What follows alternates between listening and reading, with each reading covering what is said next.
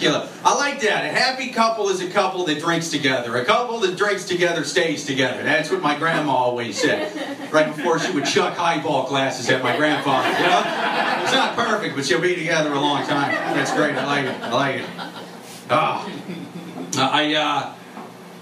I decided I really find the term walk of shame offensive. I've never been like in love with the term, but I decided last Halloween that I find that term very offensive. I was working at a bar. My girlfriend came to the bar drunk from a costume party, and she said, listen, Jake, I want to go to your place tonight, but do you have anything for me to wear in the morning? And I was like, well, yeah, but it's not going to fit you good because we're different sizes, see?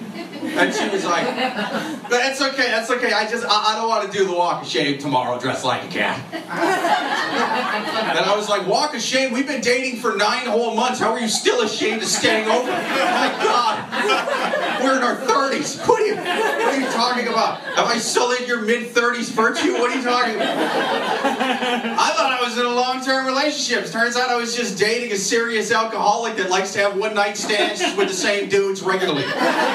Very regularly.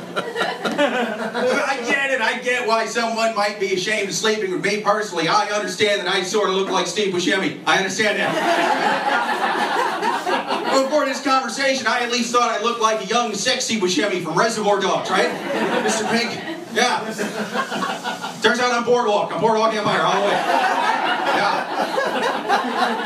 Plus, I've been losing a lot of hair up front since I had been dating her. You know, I used to be able to do the thing where I just grew it out and the rear reinforcements would cover the front lines, you know? But then I got flanked on both sides by male pattern baldness. Now look how thin that is. Look how thin that is. I've dated women with landing strips shaved thicker than this. That's not okay.